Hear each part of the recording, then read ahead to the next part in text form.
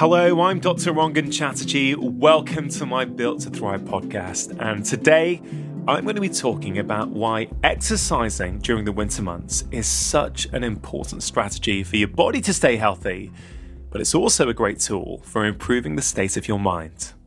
You've probably heard me say this before, but exercising, or movement as I prefer to call it, plays a pivotal role in taking care of our mind just as much as our body.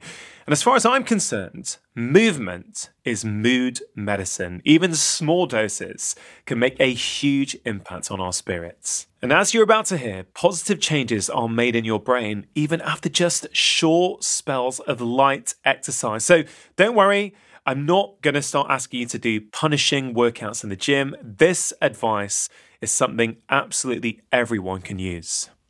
For me personally, no matter where I am, I'll always make sure I go for a walk every single day, rain or shine. And for me, I always aim for a minimum of 10,000 steps per day. It might seem like a lot, but 1,000 steps on average is only about 10 minutes on your feet.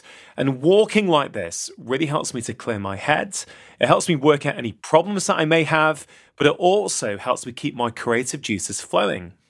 Now, I think walking and getting outside is arguably even more important in the winter months.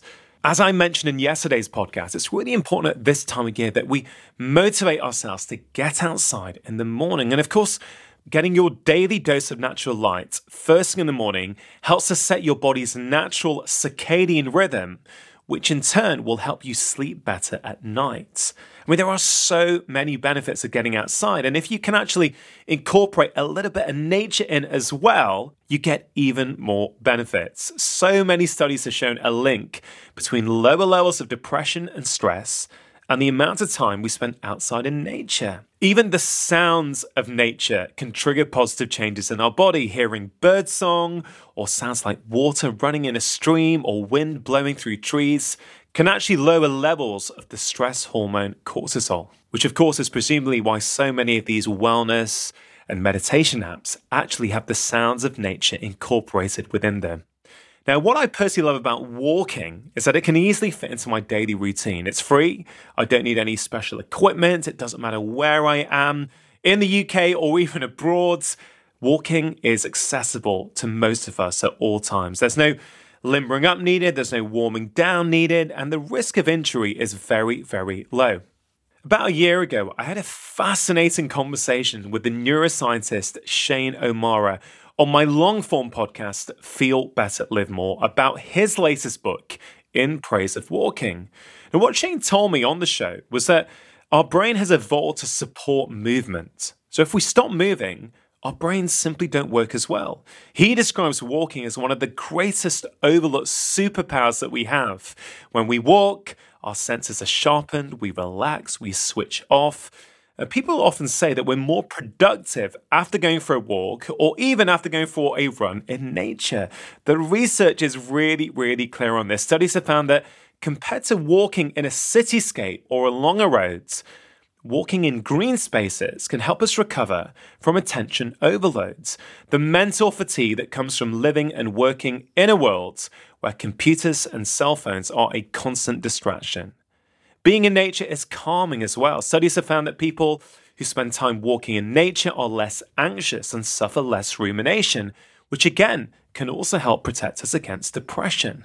But again, please don't worry if getting outside in nature isn't something that you can easily do. The main thing I want you to focus on is getting outside and moving. If you're still skeptical about the power that movement can have over your mind, I'd really recommend you listen to episode 97 of my long-form podcast, Feel Better, Live More. You could find that episode as well as all of the Feel Better, Live More episodes here on Amazon Music. And in this particular episode, I spoke to Dr. Brendan Stubbs. Now, Brendan is a leading exercise and mental health researcher based at King's College London. I invited him onto my show to demonstrate the relationship between movement and mental well-being. His research findings show that movement lights up the brain in areas that process everything from memory to emotion. Using brain scans, Brendan has shown that even light exercise causes changes in electrical activity within various parts in the brain, all associated with emotional processing. And Brendan has shown that just 10 minutes of light exercise can make a meaningful difference to our ability to process emotions and our mood. Both short and long bouts of exercise also help release a chemical called BDNF, brain-derived neurotrophic factor, which is essentially a protein that acts a bit like fertilizer for your brain. It really helps new brain cells grow. Now, I find it absolutely fascinating that every time we move, our brain is being stimulated, and even a single bout of physical activity can sharpen our focus and reduce stress and symptoms of depression. So keeping those bouts of activity coming in small doses throughout the day may have particular benefits for your mental health by keeping different areas of the brain continually firing. So what's the take-home message from all of this science and all of this research? It's essentially that we need to move our bodies regularly.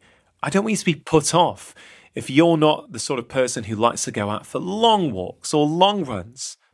As I've just mentioned, even 10 minutes of movement, 10 minutes of movement outside, 10 minutes of movement in nature can have all kinds of incredible benefits. So my suggestion to you is, no matter where you live, no matter what the weather is outside you today, can you intentionally take at least 10 minutes out of your day to move your body outside? It's such a simple thing. It's a free activity for most of us, but it can have such powerful benefits on our minds and on our moods. The late Alfred Wainwright, a prolific fell walker, once said that there's no such thing as bad weather, only unsuitable clothing. I couldn't agree more. So wrap up warm, embrace winter, and get out there. And I think you'll notice a very rapid change in how you feel. That's it for today. Tomorrow, I'll be back to look at how the food choices you make can support your moods. I'll see you then.